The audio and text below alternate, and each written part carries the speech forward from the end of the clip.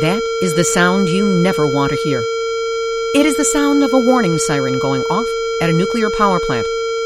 But whether you can hear that sound or not, we are all in the nuclear hot seat. Welcome to Nuclear Hot Seat, the weekly podcast keeping you up to date on all things anti-nuclear. My name is Libbe HaLevy. I'm the producer and host, as well as a survivor of the nuclear accident at 3 Mile Island. So I know what happens when the experts get it wrong.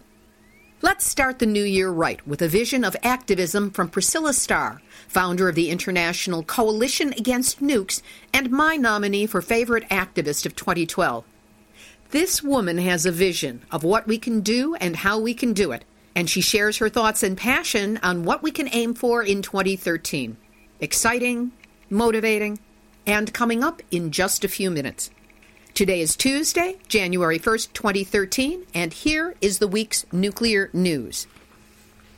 The big story this week is that the U.S. Navy rescue workers are suing TEPCO for their exposure to Fukushima radiation. 8 crew members of the USS Ronald Reagan, whose home port is San Diego, sued the Tokyo Electric Power Company in federal court as of Wednesday, December 26. They claim that the utility company, a wholly owned public benefits subsidiary of the government of Japan, misrepresented radiation levels to lull the U.S. Navy into a false sense of security. Lead plaintiff Lindsay R. Cooper claims that TEPCO intentionally concealed the dangerous levels of radiation in the environment from U.S. Navy rescue crews working off of the coast of Japan after the March 11, 2011 earthquake and tsunami set off the nuclear disaster. 6 of the 8 plaintiffs worked on the flight deck of the aircraft carrier, and 2 worked in air contamination, or the air department. One also sued on behalf of her infant daughter. The suit says, at all times the defendant, TEPCO, was aware that exposure to even a low dose of radiation creates a danger to one's health, and that it is important to accurately report actual levels. The sailor's attorney, Paul Garner, told KGTV in San Diego, they have physical problems. One of them is bleeding from his rectum already. The others have problems with thyroid glands. One of the sailors now has cancer and recently had a baby with birth defects. Some of the sailors experienced symptoms starting in January of 2012, a few months after returning from the humanitarian mission. Lindsay Cooper, a crew member of the Ronald Reagan during Operation Tomodachi, which was the rescue mission in Japan, said, I'm not what I used to be. My body's not what it used to be while I was in the Navy. I'm having weight issues. My thyroid isn't what it used to be. Digestive issues are a big issue that are common with radiation exposure. Kim Geiseking, another crew member from the Reagan during Operation Tomodachi, said, I have degenerative discs all over my back, and I was healthy before all of this. A video forwarded by Fairwinds Energy Education shows that sailors on the USS Reagan went through a radiation plume after heading out to help Japan after the earthquake and tsunami. This was reported by Kyodo News and translated by XSKF. It was revealed on December 31st that a team that the U.S. government sent to Japan in order to measure radiation around the Fukushima 1 nuclear power plant right after the start of the nuclear accident was a special team to counter nuclear terrorism. But Japan was slow to make use of radiation data provided by the unit, according to U.S. and Japanese government sources. The Consequences Management Response Team provided radiation data from the first round of aerial measuring system operations to the Nuclear and Industrial Safety Agency, then Japan's nuclear regulatory body, as well as to other ministries. These initial data, however, were not effectively used to make decisions about the early evacuation of residents around the plant, several Japanese sources reiterated recently. In addition, it appears that the U.S. Navy did not use the data to protect the sailors on the USS Reagan either. An important video put together by Cristina Consuelo points out further radiation incompetencies by the U.S. Navy. A link to this crucial information in the video will be up on the Nuclear Hot Seat website, nuclearhotseat.com/blog. Here in the States, it looks like Southern California Edison got a big chunk of coal from Santa this year, delivered by the Nuclear Regulatory Commission on December 26th. In a long list from the NRC's request for additional information, this was following hearings that took place regarding Edison's planned restart of the damaged San Onofre nuclear power plant. Edison will have to completely redo their calculations for their operational assessment to demonstrate tube integrity at 100% power, not just at 70% as they had proposed for the restart. Additionally, they may have to apply for a license amendment for operation at reduced power, which would likely give the public the much sought-after opportunity for a trial-like adjudicated evidentiary hearing. Another outcome might be that the replacement steam generators will prove to be inoperable at 100% power, which we hope would lead Edison to determine that it is time for an early decommission. The technical term for all this is, woohoo! Way to go! Kudos to all the activists in Southern California who have been working on this. It's a big break for our side. Regarding the debris field, on The Big Picture with Thom Hartmann, where he interviewed Kevin Kamps of Beyond Nuclear, Tom asked, what about this nuclear waste that's heading for the United States, meaning the debris field from the quake and tsunami? Kevin Kamps answered, it'll be continual for a long time into the future. There's the surface flotsam and jetsam, the floating materials, which if you read the mainstream media the past couple of days, there's this discounting that, oh, it's not radioactive. There's no way to know that. It could well be radioactive, and there's no radiation monitoring going on. Our tax dollars at work, protecting people and the environment. Over to Japan for the numbnuts of the week. Japan's Prime Minister Shinzo Abe has stated unequivocally for the first time that his government will endorse the construction of new nuclear power plants while seeking to win over the public on this issue. Ha! Good luck on that one. He's ignoring the fact that the public has been gathering every week by the tens of thousands to protest the restart of the reactors. According to the Japan Times, in an editorial published today, January 1st, 2013, the Abe administration's position on nuclear power generation is extremely regrettable, considering the fact that the catastrophe at Tokyo Electric Power Company's Fukushima No. 1 nuclear power plant made it clear that operating nuclear power plants in this earthquake-prone country is inherently dangerous. Japan's nuclear fuel cycle project has stalled, with the Manju Fast Breeder reactor remaining inoperative despite years of work, and the spent fuel reprocessing plant at Rokasho, Aomori Prefecture, is plagued by a series of accidents. A decision to continue the project makes no sense and is deplorable from both an ethical and safety standpoint. Nuclear waste storage facilities are nearly full now, and technology to safely store high-level radioactive waste permanently does not exist. Mr. Abe must understand that continuing nuclear power generation in Japan will create serious environmental problems for future generations. Businessweek chimed in by saying that Japanese power company stocks that rallied after the election may struggle to sustain gains because of public opposition to restarting atomic plants. Ayako Sera, a market strategist at Sumitomo Mitsui Trust Bank Limited in Tokyo, said, just because politicians say they want to restart reactors doesn't mean they will actually be able to do it. It'll be hard to maintain these stock gains. Any reactor restart will need approval from the Nuclear Regulatory Authority, which is investigating 6 atomic plants on concern that they were built on active earthquake lines. Japanese law states reactors cannot be built on active faults, indicating the plants may be decommissioned. All but 2 of Japan's 50 nuclear reactors are idled due to public safety concerns. Taking a closer look at the latest from Fukushima Daiichi, Arnie Gundersen and Fairwinds Energy Education shared a podcast in which he said, there's a study out this week that talks about the integrity of the concrete on site.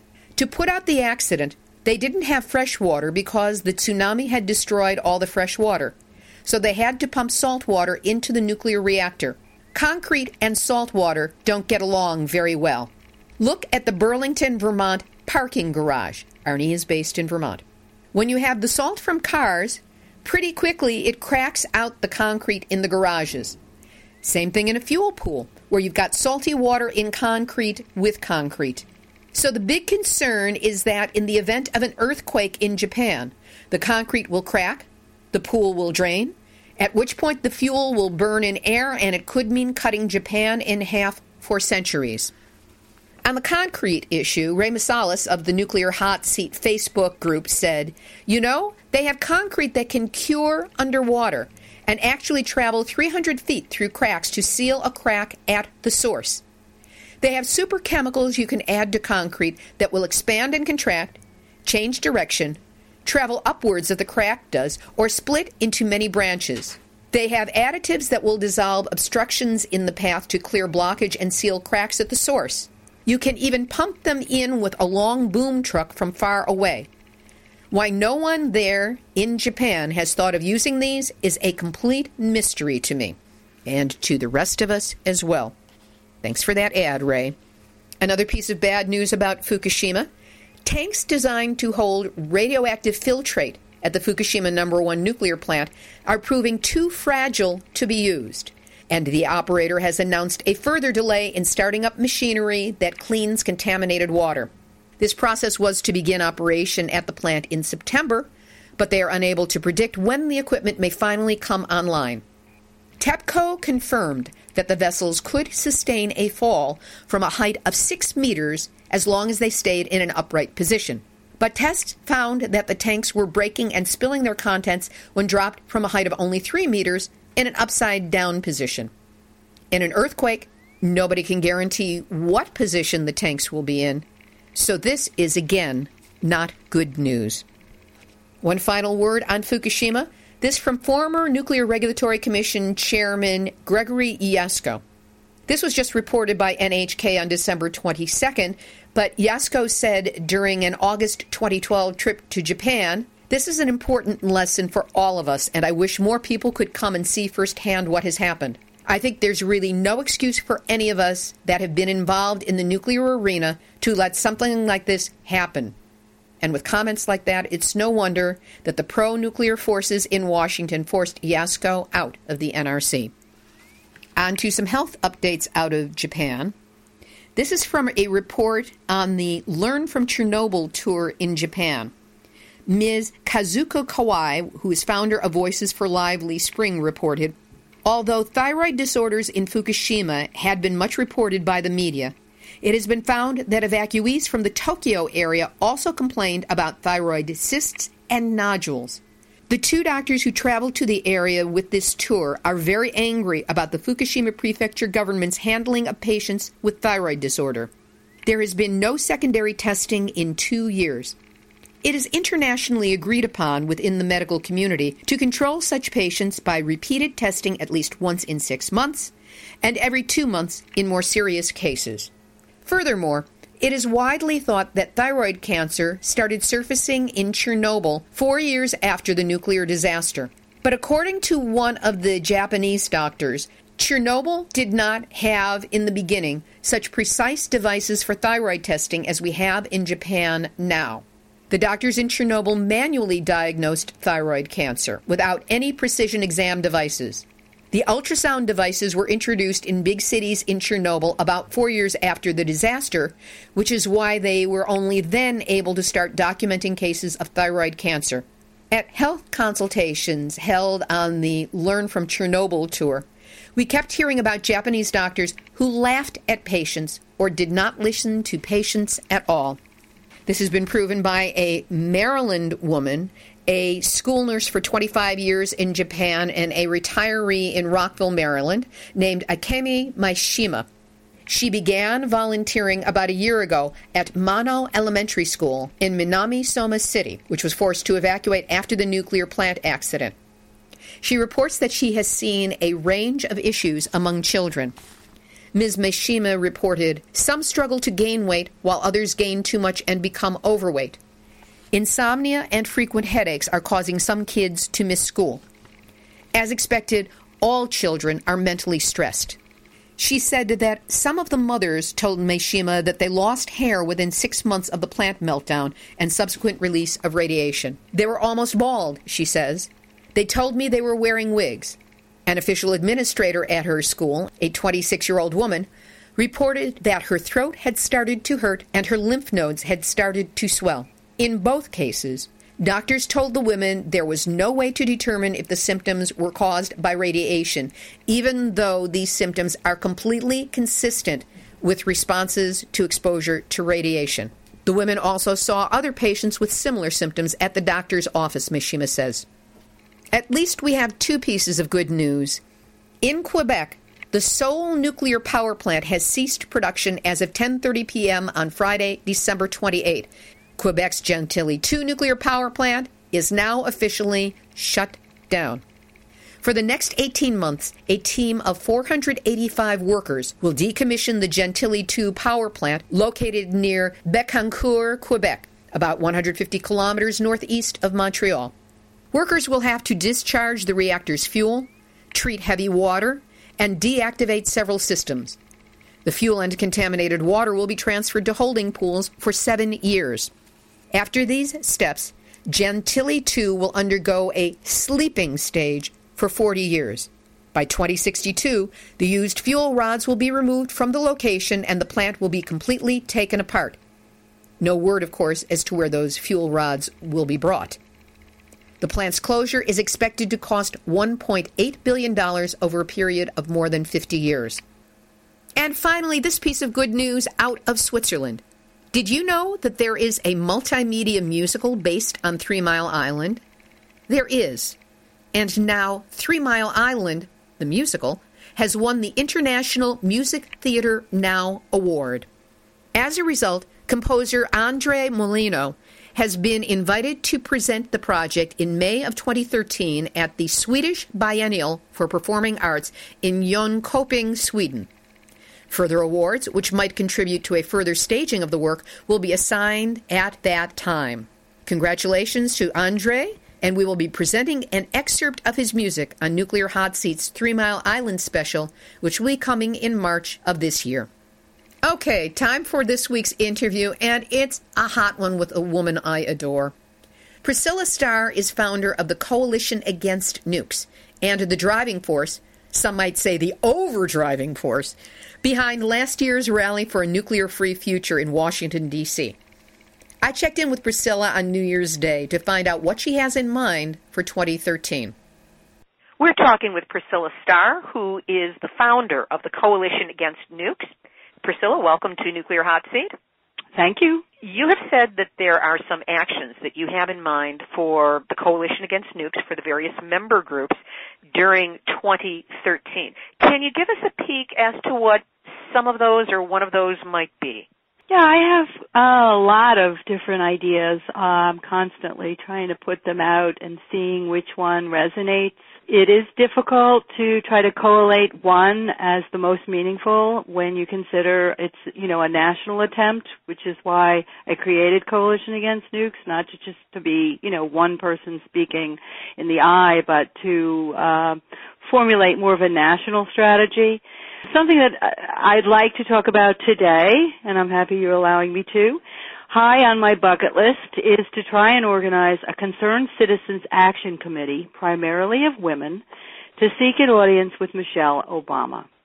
Wow. Well, we know her husband's not listening. I feel we could reach out to her. It's a very viable thought as women and mothers, not just concerned citizens or anti-nuke activists. And what would be your focus for this outreach? What would you want to achieve by it, and what would you want to come out of it? Well, first let me say this has been on my mind since the days right after Fukushima. So it's something I've been thinking about for a very long time, something I'd like to see scheduled by the middle of 2013. She'd have to agree to meet. And all the usual, we'd like press to see that we're trying to do this, and if she says no, we want to capture that. But this committee is something I'd like to see taking its goal, discussing radioactive toxins present in our air, our ground, the water. They're industrial pollutants creating enormous consequences on America's public health. So for God's sake, isn't it about time someone whispers in someone else's ear on the Mount about this and not have it covered up? I feel we have a very simple goal here. We want to get the word out. The president's not listening. He's now in term. It's the second time he's won, and I want him to hear us. I'm tired of him not hearing us. I'm tired of him talking only about what is the relationship with Japan in terms of strengthening military ties. It's bullshit. We got to talk about public health. So it's just one of these things I'd like to try and organize. I'm not trying to make a revolution out of it. We know tritium and its deadly siblings have to join the list of industrial pollutants that the EPA deems harmful in America. Would that be one of the goals of this meeting? Yes. So there you go. It's not rocket science. Michelle knows the EPA was created to protect the environment. So why not advise her on what we know? There's a lot of people advising a lot of people up there, but nothing's happening. So why can't we, as citizens, is how I see it, it's very simple, try to arrange a meeting with her? We're not the terrorists, the radiation is, so why would we be prohibited to have this kind of a meeting? We need to try. Just like we know, so should she. They, all of them, all the federal agencies, it's, a big cover-up, we know that. But in this kind of approach, which is more like apple pie and motherhood, I think it's worth a try. In putting this kind of an approach together, what sort of coalitions do you see the anti-nuclear activists building within their communities to add some strength and some heft to the outreach to Michelle? Well, the A to Z's of how we would architect this would take months, and that's a really good question. And the sooner we see how many people would agree that we need to do it, the easier I could answer that, because there'd be many speakers. I don't know exactly how. I think it's pretty unanimous that the effects on public health are the same, no matter what leaking nuclear power plant is in what state. It's all basically the same, so that's what makes it national. Right. I was thinking in terms of outreach to parents groups and mothering groups. And right. mommy and me groups. Yeah, yoga groups.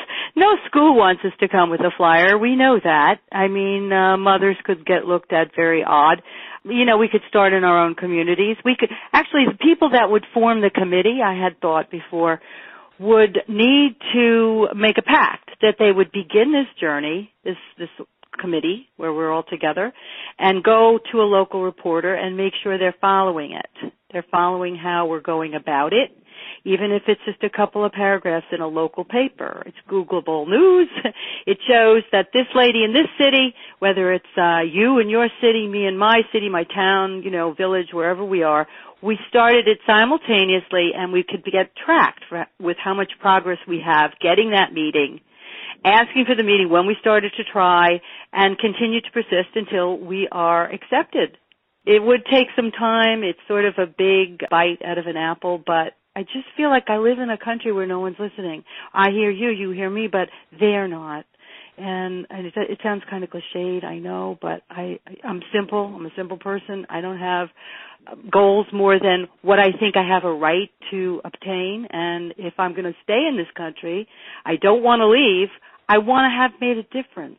I tried before. I know we didn't have a huge gathering in D.C., but we had a powerful gathering in D.C. because I was there and I saw it, and it was important that we got to know each other face to face as activists. The thing is, we did meet in D.C., and we're on a one-on-one basis with each other. We talk all the time. We know who we are. From California to New York to Midwest to, Southeast, wherever we are, we know who we are. So we could have a core group of activists that go, and we don't have to try to, be brash. We would be very, we need to be civilized. We're a very well-mannered group. We need to be on point. We have to have all of our science correct. We know that there's a disproportionate amount of harm to women than men from ionizing radiation. And in this sense, we want to talk about what's coming from the nuclear power plants. We just want to bring it down to home. We're grassroots organizers. She married one. And that's why we elected him the first time. And that's nothing anybody talks about anymore. That's not like the big headline anymore because he's gone corporate. So we got to go back to the roots. We got to remind them of who they are with those roots, that we all share the same grassroots, and those roots are rotting because there's something stinking in the air the ground, the water. We want to talk about it. I don't see that there's something about this that we can't try for. It's just one action. You ask me what's on my wish list. That's one. That's a really big one for this year. There are others, but right now I wanted to focus on that because by giving a shout out, if anyone's interested, I'd love to hear from them. They could reach me. There's a contact form on www.coalitionagainstnukes.org, and we can talk offline about this and start the committee. And there's also a way to find the Coalition Against Nukes on Facebook. That's correct. I can't give you the link. You just go to Facebook. I don't know all the little letters and numbers, but it's there. All you have to do is put in the search function Coalition Against Nukes, and it will come up. Now, Priscilla, in closing this out, what, if any, message would you like to share to the many activists, not only around the country but around the world, who are listening to Nuclear Hot Seat Podcast? One world, one country, one room. It's not the distance anymore that separates us. It's the fact that we are all the same, crying out with the same subject matter every day. The mainstream media isn't covering it. Maybe a small amount we accomplished this year where we saw it in mainstream press, but it's killing our planet. The climate change rallies have to merge. We have to merge. We have to talk together about why it's not green. Nuclear is not green. We have to open up our minds to the thought that we have to galvanize with other movements, I would say. And I think everyone's aware of that. It's not just an anti-nuclear movement anymore. It's a movement to save the planet. So it doesn't matter what country we're in. We're trying to be survivalists. In the best possible way. Right. Priscilla Starr, founder of Coalition Against Nukes, and one of my favorite firebrands who I have met in the last year. I want to thank you so much for being part of Nuclear Hot Seat today. Thank you. And Happy New Year to you. The same to you. God bless. Here's the final thought.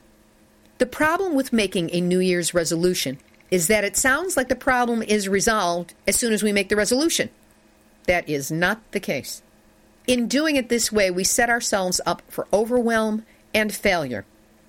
So instead of making New Year's resolutions for the anti-nuclear movement, I suggest we take a page out of the coaching profession's basic toolkit, this is my profession, so I know the toolkit, and set up intentions and goals that we wish to achieve by the end of the year. Select a goal you believe is at least 50% possible. Figure out where you want to be with it by December 31st of 2013. And here's what you do to make it doable. From December 31st, count back 6 months and figure out where do you need to be by June 30th to achieve that end. Next, cut that in half and think where you have to be 3 months from now, at the end of March. What do you have to do in order to reach this quarter benchmark? After that, break it down into each of the 3 months. Then start with this month, January. Figure out weekly goals. Manageable pieces you believe you can reach that will add up to the 1 month goal. Now, what do you have to do to achieve that by the end of the first week? Figure out the individual days and the steps you need to take. There you have it. You add up each of the days of work to reach your goal for the week. You add up your weeks of work to reach the goal for the month. You add those into the 3-month benchmark, then the 6-month benchmark. Unroll that all the way to the end of the year, and the odds are that you will have made it. Now remember that you can only make resolutions regarding your own involvement in the issue. You can't guarantee what anybody else or anything else is going to do. You might do all the work and not get the results you want from the outside world, but that's okay. This is about you doing what you see is necessary. Just hold tight to that vision, keep moving towards it, and at all times, be ready for a miracle. So where do you want your corner of the anti-nuclear agenda to be in 12 months? 6, 3, 2, 1. At the end of every week in this month. And what do you need to do today in order to make these interim goals? That's the way that it is with activism. One day, one step at a time, we move forward. And with all of us moving forward together, we will win. Thanks for being on this journey with me. This has been Nuclear Hot Seat for Tuesday, January 1st, 2013, starting off the new year with a bang, though not a nuclear explosion.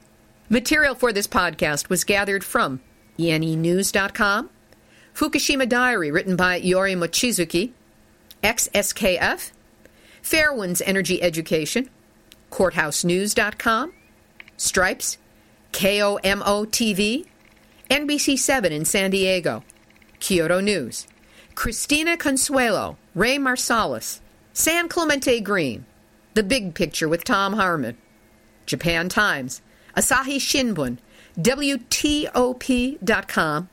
Canadian Broadcasting Corporation News, and the ever-present and ever-attentive Nuclear Hot Seat Facebook network. You can check out all the Nuclear Hot Seat podcasts because they're posted on nuclearhotseat.com. Click on the blog page. We can also be found on 2 Facebook Nuclear Hot Seat pages and on iTunes podcasts. Share us, link to us. This is the activist voice on nuclear issues, so use us as the resource we are. And if you have a story lead, a hot tip, or a suggestion of someone to interview, send an email to info@nuclearhotseat.com. This is Libbe HaLevy of Heartistry Communications, the heart of the art of communicating, reminding you that we've all had our nuclear wake-up call. Now, do not go back to sleep.